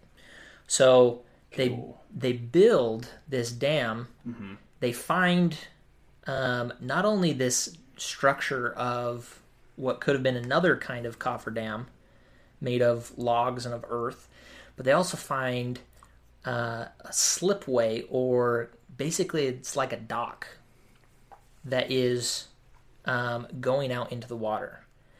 So they find this evidence out there, but really where the man-made part of the cove comes into play is they find that that below the water on the shore is covered in a layer of eelgrass and coconut fibers. And we're not just talking about, they found some little Bits and pieces. This is 6 inches thick. Wow. And extends for 145 feet. So it is a substantial amount That's a lot. of coconut fiber. So that made me think, well, what if this is just coconut fiber that has washed ashore? And you do have the Atlantic Current that is coming up from the Caribbean up toward... Does it go that far? Oh yeah, it goes all the way up in there. But where Nova I think it's the Scotia same is... current we talked about in the Bermuda episode. Yeah. So Nova Scotia, the island up there, is in an area where cold water is coming down from the North Pole. Mm-hmm. And so on the coast, there's actually a current coming from the north going south. Okay. So there's kind of this whirlpool, and I got thinking in my head, the idea that came to mind was I don't know if you're walking around school, or you're walking around a big building and it's a windy day, and you see these whirlwinds, and you just see all the garbage that is just flying in the whirlwind. Mm-hmm. So I thought, well, is it possible that there's all this coconut fiber and it got caught into this current going south and this current going north, and it kind of all balls up there. But if that were the case, you would find coconut fiber elsewhere, not just on this one particular island, 6 inches thick for 145 feet. You would find it all over the island. Not scattered randomly either. Right. Laid evenly in a At a certain depth. Right. Yeah. And so I feel like this is, again, one of those things that you try and think logically about it, but it just doesn't make sense. Right. I want to take a quick moment to recognize whoever's naming these islands. I mean, my word. I'm just looking here. We got Apple Island, Frog Island, Clay Island, Birch Island, Squid Island, Sam Island, Crowbar Island, Daniels Island. He got his own. Like, these are just Young Island. Round Island. It's kind of Are round. there any more unnamed islands there that we can just go and name Tangent Island? I hope so. Another Round Island. That's not... They can't do Is there that. a number 2? Round Island 2? This one's called Big Island, and there's one next to it called Little Island. I just wanted to note that, like Oak Island is probably the most interesting name besides Squid Island. That one's kind of cool too, but they're just so creative. Sorry, just had to get that out there. But yes, all these fibers and grass. So they find all of that, and they're thinking, what is underneath this? What's the purpose of this? And they find underneath that layer of coconut fiber, they find... Is this in the cove? Yeah, in Smith's Cove. Okay, in the cove. We're not East in of the money pit. anymore. Okay. Right. Okay. Because their reason for looking at this is, again, the shaft is filled with water. They got to get rid of the water, and rather than pumping out the Atlantic Ocean, which you can't do, they are thinking to stop the Atlantic Ocean and plug up holes. plug it up, kinda exactly. thing. So they find underneath the coconut fiber 5 commonly they use the word box drain. I don't like drain because it's not really draining anything. But 5 flood tunnels Oh, really? that are in Smith's Cove that they believe are feeding into the money pit. That's So logical. So they, after finding these vents, drains, inlets, flood tunnels, after finding them, like you said, they're trying to find a way to plug them up so that they can then pump the water out and then not have it fill back up. and not have it fill back up. So they tried blocking the tunnels and pumping the water out again, but same thing.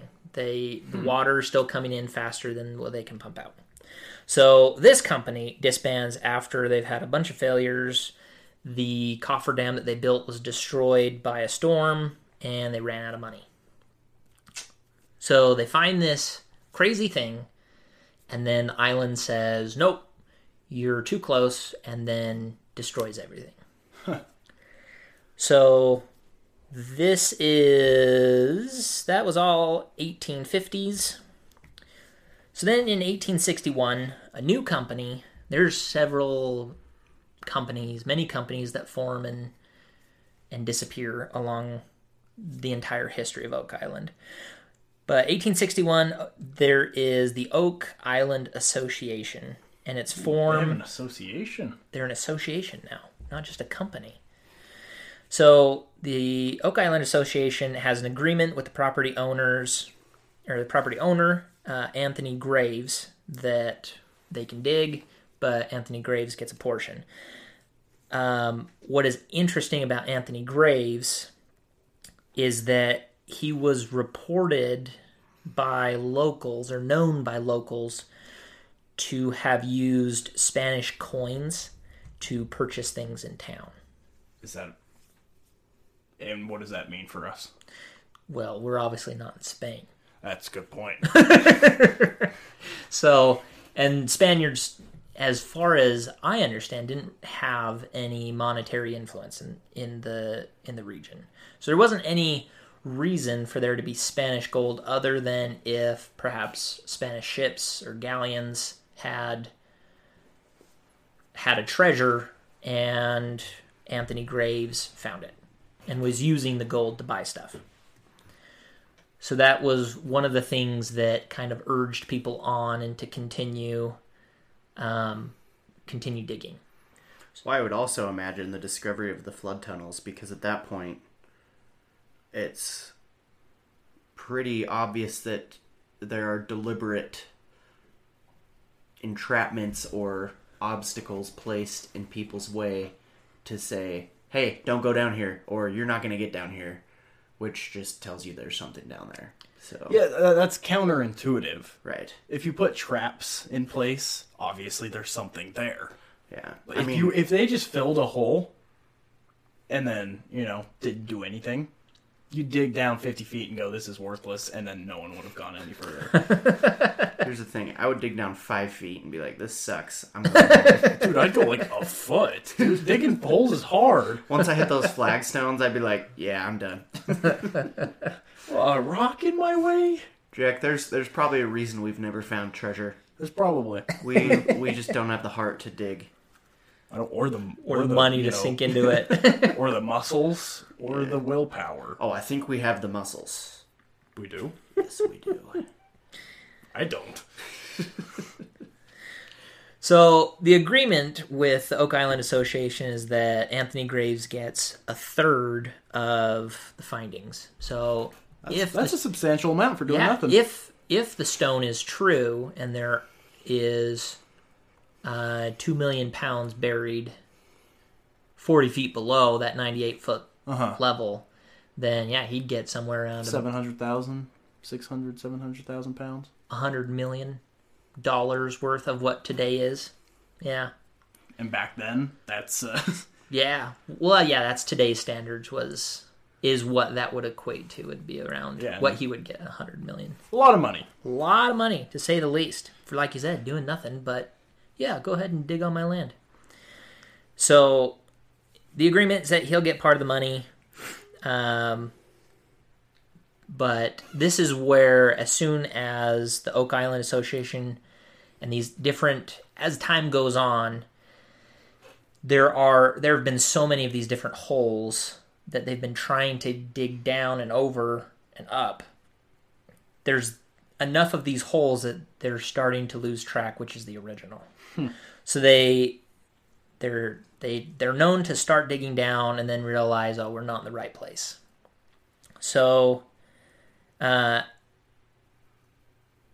this company, or this association, Oak Island Association, they created at least 2 more shafts that were adjacent, and they tried tunneling the same thing. And I don't know why. That here it's been 20 years, 30 years of trying to do this tunneling down and over thing, and still nothing. And they keep trying it. I don't know. Maybe this time it'll work.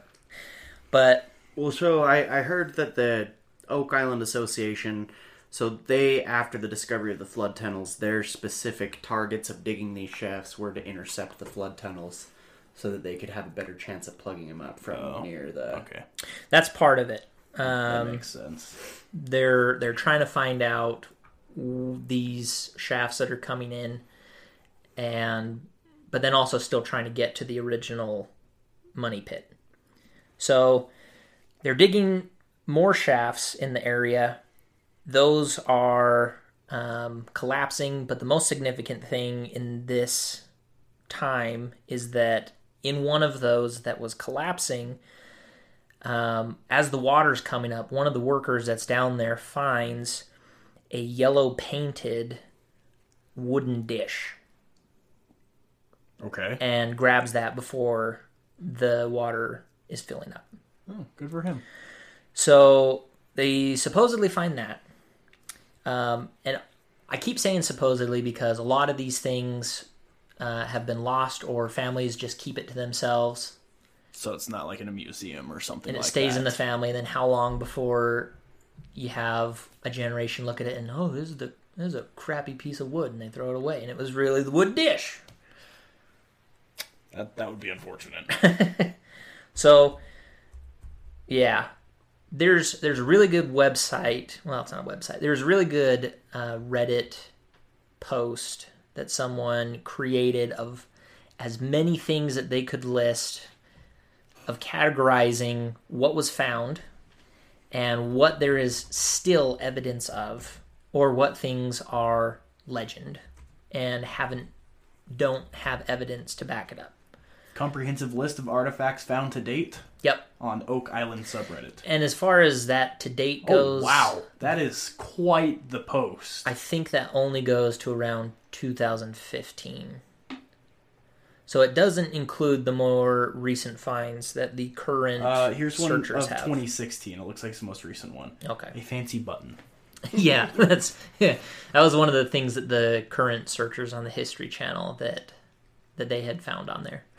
But they have found they've found some really, really neat stuff. I love the first 4 things in the list. It goes in like chronological order of year, kind of. Anyway, first one is wood. And the second one is wood. The third one is wood. And the fourth one is wood.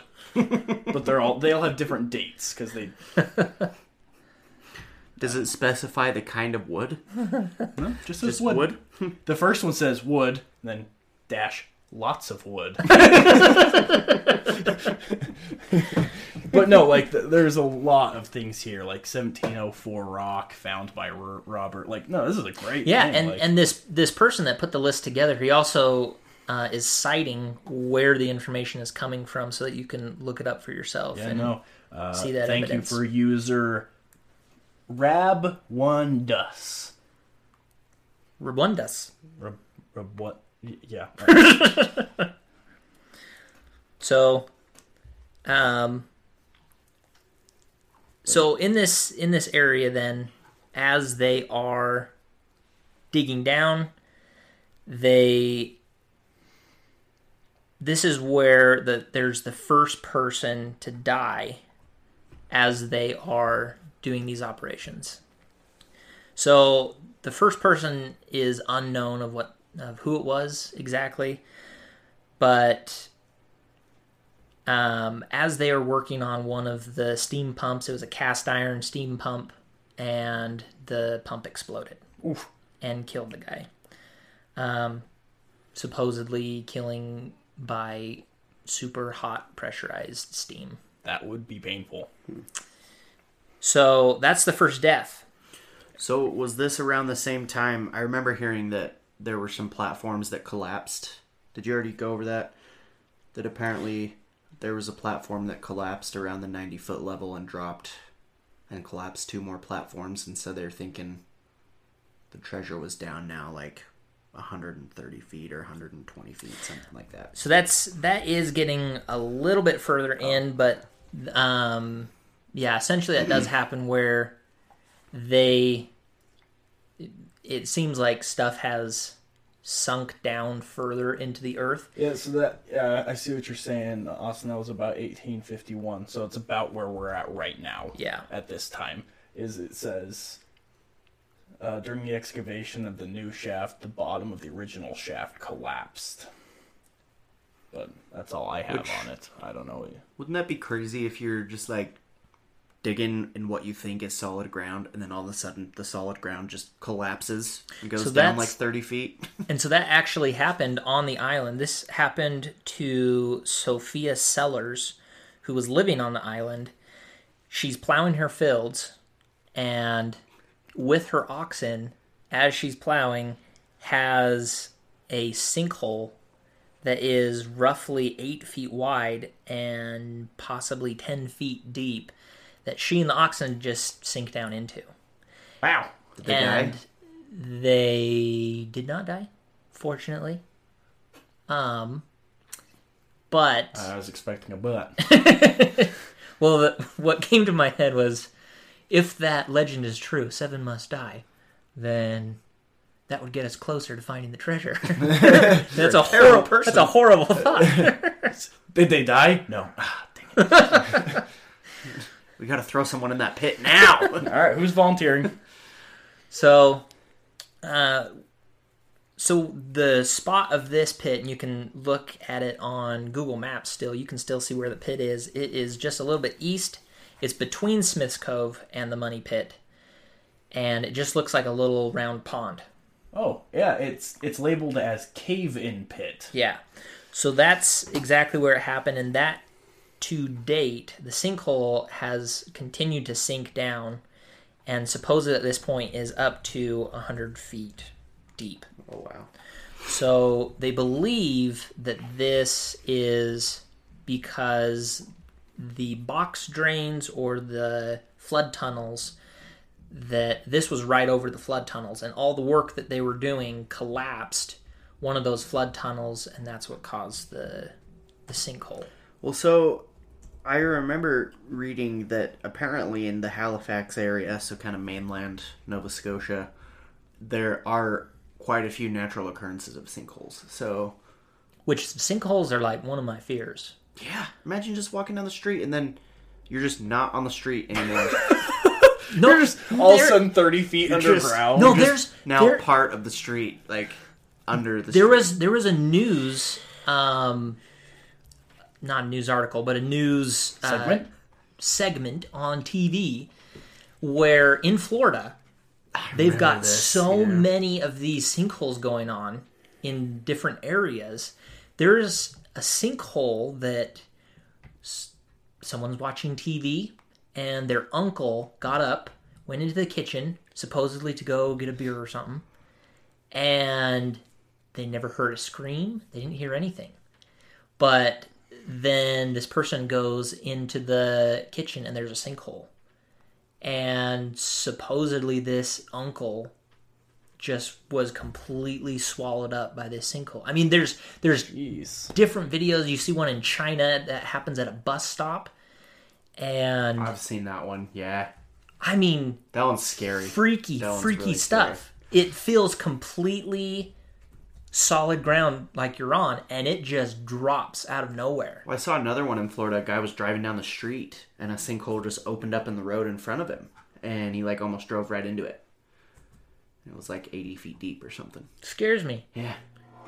because I swear there's nothing that you can do to figure out what. I mean, you start prodding down below you, and you're gonna break that sinkhole, and you'll fall down. Man, now I'm scared for Nate.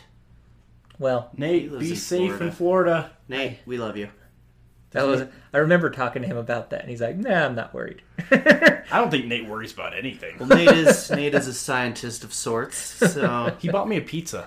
what? Yeah. No way. Recently, We were playing Siege the other day, and I'm like, I'm hungry. He's like, get a pizza. I'm like, I'm poor. He's like, what's your address? I told Oh my him. gosh, And then of the course he pizza did. showed up at my house like 10 minutes later. I was like, Nate, you're the man. If you're listening, Dude, Nate is you're the man. Nate's awesome. Like Ryan and I would hang out with him all the time, and he'd do stuff like that. He'd be like, "Hey, come over. I bought pizza." for real, money is like no like obstacle for him. He just does it. Well, then donate to the fund. The rain fund. Jack, what's your address again? What? Is Nate on Discord? Nope, not anymore. So, Oak Island Treasure Company is the next company to then come in. I like how they just blatantly call it Treasure Company, Oak Island Treasure. They're like, Yeah, they're no longer hiding. yeah, they're just like, we're finding this. We want the world to know. Well, I mean, what would you rather invest in? The Oak Island Association or the Oak Island Treasure Company? That's like saying, the Space Force. hey, we're an association, and then the other one's saying, hey, we're loaded with money. Invest in us. So We're loaded with money. we're literally made of money. Our total of money, our treasure is huge. It's gonna be huge. So, Treasure Just Company, pissed Oak off Island about Treasure 100 Company. people, I bet. I don't know how, but All 100 of our listeners. This new company, the Oak Island Treasure Company, we're now getting into a time period where people are using dynamite, and it is very obtainable. dynamite. Like, Over the counter dynamite. wouldn't surprise Not me if you prescription have your teenage kid and you're on the farm and you're plowing a field and you have to get this rock out, and so you say, "Hey, son, go down and get some dynamite." Wouldn't surprise me. Get rid of my dynamite, boy. That's awesome. But this new company compiles as much information from the previous ones as they can, and their idea is that they need to do everything that they can to stop these flood drains, these flood tunnels from... What is his deal? I just think of these guys like, how are we going to stop this flood tunnel? Well, let's blow it up. This is what every boy is thinking of. Like, there's a problem. Let's destroy it. I could just see the dads at the time. Dynamite is running rampant throughout society, and dads are just like, "Son, Grab it's your 12th birthday. You're going to become a man today. We're going to go out and light some dynamite." So they have plans to blow up the flood tunnels. They drill 5 holes in the beach of Smith's Cove. They stuff 150 pounds of dynamite Jeez. or black powder. Depending on how you're looking at it, maybe it's too early for specifically dynamite, maybe it's black powder, but it's Explosive material. explosive material. 150 pounds of dynamite? That's That's like half of Ryan's mom. That's wow. Wow. Ryan's mom is actually a really nice lady, and she's very in good shape. She's in good shape. Ryan's mom is nice. I like how you I'll let threw her out of know. your mom joke and then immediately backed up. Never mind, I'm sorry. Backtrack. Well, I know your mom listens sometimes, so I can't. Your mom is a saint, That's true. so I she can't. is. And Ryan's mom's also a saint, but I I know don't- she'll I don't never know if listen to this. So I don't know if she knows exactly what a podcast is. Is mama Is that something on one of them iPod dillies? One of them Videotronic phone devices? Is that on the Does your Nintendo? mom know what the internet is, right? On a Sony? Anyway. So, we'll wrap up this episode here quickly. So, they throw down a bunch of explosive. Try blowing it up. They see bubbling in the sinkhole where there's all this water. They see bubbling come up from there, and they also see water bubbling up in the money pit.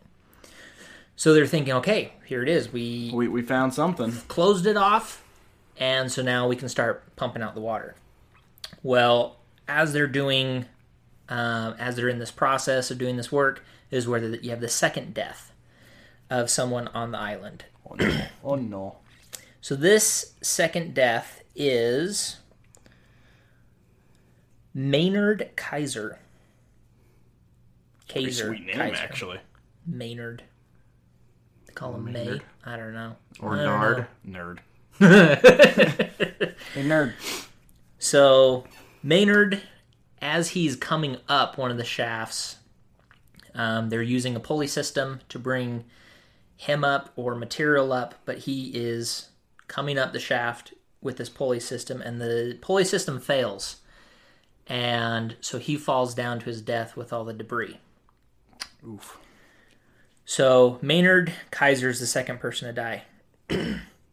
So people are... I'm not exactly sure when the legend that 7 must die before the island reveals its treasure. I'm not exactly sure when that pops up. Came about kind of thing. I think it could have been around the 1860s time when the stone was in the bookstore. It seems like a nice catchy Yeah, no. clickbait kind of a thing. Like, Right. oh, hey, what's this? 1860s clickbait. That's right. People are gonna die. Window bait. So, it could be maybe around that time. But the people working on the site are definitely concerned about death. Now you've had 2 people die. So, they're trying to be more careful, but they get the workers going again and start drilling and trying to take these samples of the ground before they start sending people down there. So at the 153-foot level, they drill into 7 inches of cement, followed by 5 inches of oak, followed by loose metal, then wood again, then cement, then impenetrable iron. Impenetrable iron. Impenetrable. Wow. Not even Superman can get through this. What about dynamite? Son, get the dynamite. So they think that this is a treasure chest that they are getting into. And as they pull up those drill samples, they find a small piece of parchment that has written on it VI, as in Victor Igloo. Not that Victor Igloo means anything, but Oh, I thought V you as in meant, I thought you Victor. meant like that meant. Victor Igloo was this guy. So the letters V and I. Okay. So they find this parchment. They don't know what's down there, but they think there's got to be some documents then in this treasure chest. And so it's just, again, one of those things that keeps them Going. digging. It's just that little bit that just it's like when you're on the internet and you're on a website and then this thing comes up, hey, this new law in your specific area has people mad and upset because they're getting pulled over. And then you're like, what is this new law? And then it's this really long story that at the end of that story, or that paragraph, before you click next and go to the next page, I hate those. it leaves that little hanger. Yeah. That, I just got to see what that thing is. Maybe on the next page. Then the Yep. next page On the next says Logan Law can get you car insurance for 50 cents a month. How's that possible? Click. Yep. And I it see just those all the time. keeps going. And it just keeps you clicking. The island is a giant clickbait for these people. I love it. So they find this parchment. So in 1898, they decide that they need to figure out where this water's coming from. So they have a really good idea to put coloring or dye down the money pit. I was really hoping you'd say dynamite. Coloring and dynamite. Yes. So they want to find where these flood tunnels are coming That's from. a good idea, yeah. So here's where it gets interesting again. All right. They put the dye down. Right. They find the dye coming out in Smith's Cove. Makes sense. They kind of expect that. But then they also find dye coming out on the south side of the island. And potentially also on a third part that's northwest or north of the island, depending on where you're reading these from. But for sure on the two, Smith's Cove and on the south side of the island. Smith's Cove and New Smith's Cove. Yes. Wasn't it South Shore Cove? South Shore. Yeah, I don't know why Google has South Shore labeled as Smith's Cove. I'm not sure. Who knows? But according to all the records, Smith's Cove is to the east. So they found the dye. Found the dye. So they're thinking, okay, there's more than one tunnel. We got to find the other tunnel, and we got to plug all these up. So there is at this time someone named G.D. Mosher that declares in. This is again kind of one of the things that keeps people interested in what's going on. So G.D. Mosher declares in a Halifax newspaper in 1925 that his grandma, Lucy Vaughn, who was a relative to the original Anthony Vaughn, one of the three kids that found the started this whole thing. Yeah, that first clicked on that clickbait. So Mosher declares that his grandmother, Lucy Vaughn, showed him a wooden trunk containing 25 canvas bags of gold. Wow. His uncle Edward Vaughn, stole the trunk, leaving the family destitute, and took off with the treasure. So it could be that this was just playing into the legend. Maybe it didn't happen, but this is...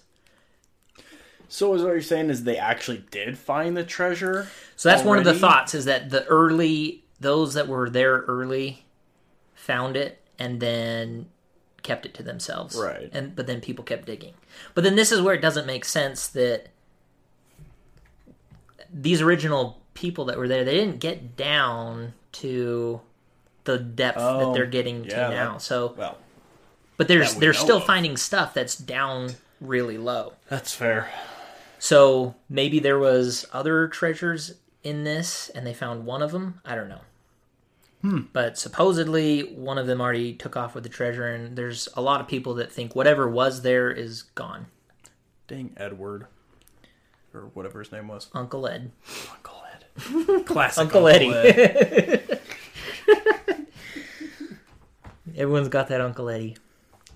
So, then in 1909, this whole story is continuing to gather popularity. People are learning about it. In 1909, at 27 years old, Franklin Delano Roosevelt I know then that guy. joins the dig. You know him personally? Yeah, I mean, we had a falling out, but... I don't know if I want to know what happened. he died. Oh, I'm sorry. From dynamite. Dynamite. So he joins the search, and they're dynamiting around the money pit, trying to close off these other shafts, and also, in doing so, dynamite the money pit. Okay. Yeah. So the money, they don't they don't really know exactly The where the original money money pit pit is unknown now. Right. There's been so much destruction, it's hard to really know where the money pit is. So this company starts drilling at least 28 boreholes, or these sample holes, trying to find out what's going on down below. So there's more drilling, more dynamiting. The whole place is chaos. But they do find, as they're going down, drilling in these different areas, they find at 115 to 130 feet, they find an axe, a pick, and a miner's lamp with seal oil. Interesting. So, just finding more evidence that there's something where people were doing something a long time ago, and trying to figure out what that is. So you keep thinking that because of how much time and how big this is, it must have been worth it. Must have been good. So, in 1935, Gilbert Hedden found a partial rock that's in Judry's Cove. Partial rock? Partial rock. This goes back to the dynamiting. This rock had the Roman numeral 2 on it, and the letters G-I-N, and gin. But they didn't know what was written on there because it's partial rock, because they suspect that They blew it up. Because again, there's farmers, there's this big rock in the way, and I mean, this isn't uncommon. Even in Utah, where you have the Lost Roads mines. I don't know if you've heard about that. I haven't. Oh man, that's a whole episode. That's a good one. Yeah. So these gold and silver mines in Utah, that they know where the mines are, and a guy goes in and there's this wooden gate that's blocking the mine. So he's like, hey, well, how are we going to get past this chained wooden gate? Let's blow it up. So he blows it up, caves in the mine. Seems like an inefficient way to get past wood. So, I mean, dynamite was the destructive duct tape of its time. Like, it was used for everything. Was not an uncommon use. No, not at all. So they find this rock, but they suspect that it was blown up by those that were on the island earlier. 1955, George Green finds a 40-foot cavern that is 140 feet down. At this point, they're starting to hit bedrock. And so, I mean, who knows what's down below at that level? Is this a natural cave? Is this a cavern that's man-made? But they find this cavern, and they try flooding that cavern in order to bring up whatever's down there. Okay. Because they're not digging these massive shafts going down. They're just digging these boreholes. Mm-hmm. So they try flooding to bring up some kind of evidence. But as they are putting water in there, the water is dissipating and seeping out faster than what they can put down there. So it's the reverse of... So it's draining faster than they can Right. fill. Right. It's these weird things that just doesn't make sense. Everywhere else is flooding, but now they're having the problem of not being able to flood. Right. It's a very odd thing.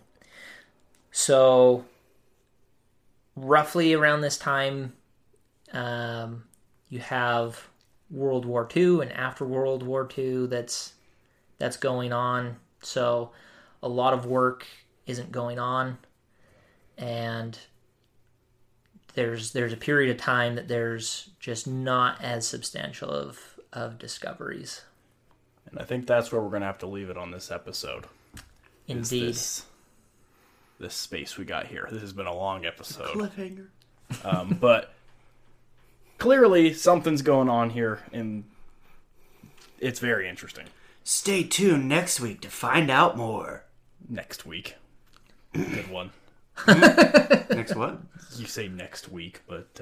Next week's spring break, dude. I got time. You say that all the time. You said you had time yesterday, did you? No, I went on a wonderful date with my wife yesterday. Wow. Okay.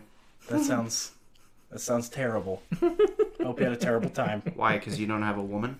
Shut up, You Austin. wish you could go on a wonderful date with a woman? Maybe. This is getting too personal. I don't like this. Anyway, yeah. Next episode, we're going to talk about, I guess, from World War II era to today. Yeah, the big things that they're continuing to discover, and they're trying to.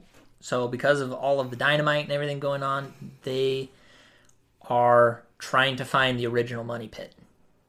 And in trying to do so, they're also exploring more into Smith's Cove and finding Everything else. some really interesting things. All right. Well, we will talk about all that and more in the next one, probably 2 weeks' time. And as always, what are yes? Oh, thank you for tuning in. That was all I had. You looked at me so weird, dude. Thank you for tuning in. We appreciate you. We appreciate having Ryan on. Yep. Thanks, You're Ryan. out of drink, Ryan. And I am out of drink, so it is time to go. And I will be back for another beverage. Yeah, we'll have another beverage More- next time. More thermogenic fuel. So yeah, thanks again. Share with your friends. Let us know about your experiences. We'll get back onto the normal stuff after this segment, 3-part segment. But Please don't send us hate mail on Facebook or anywhere.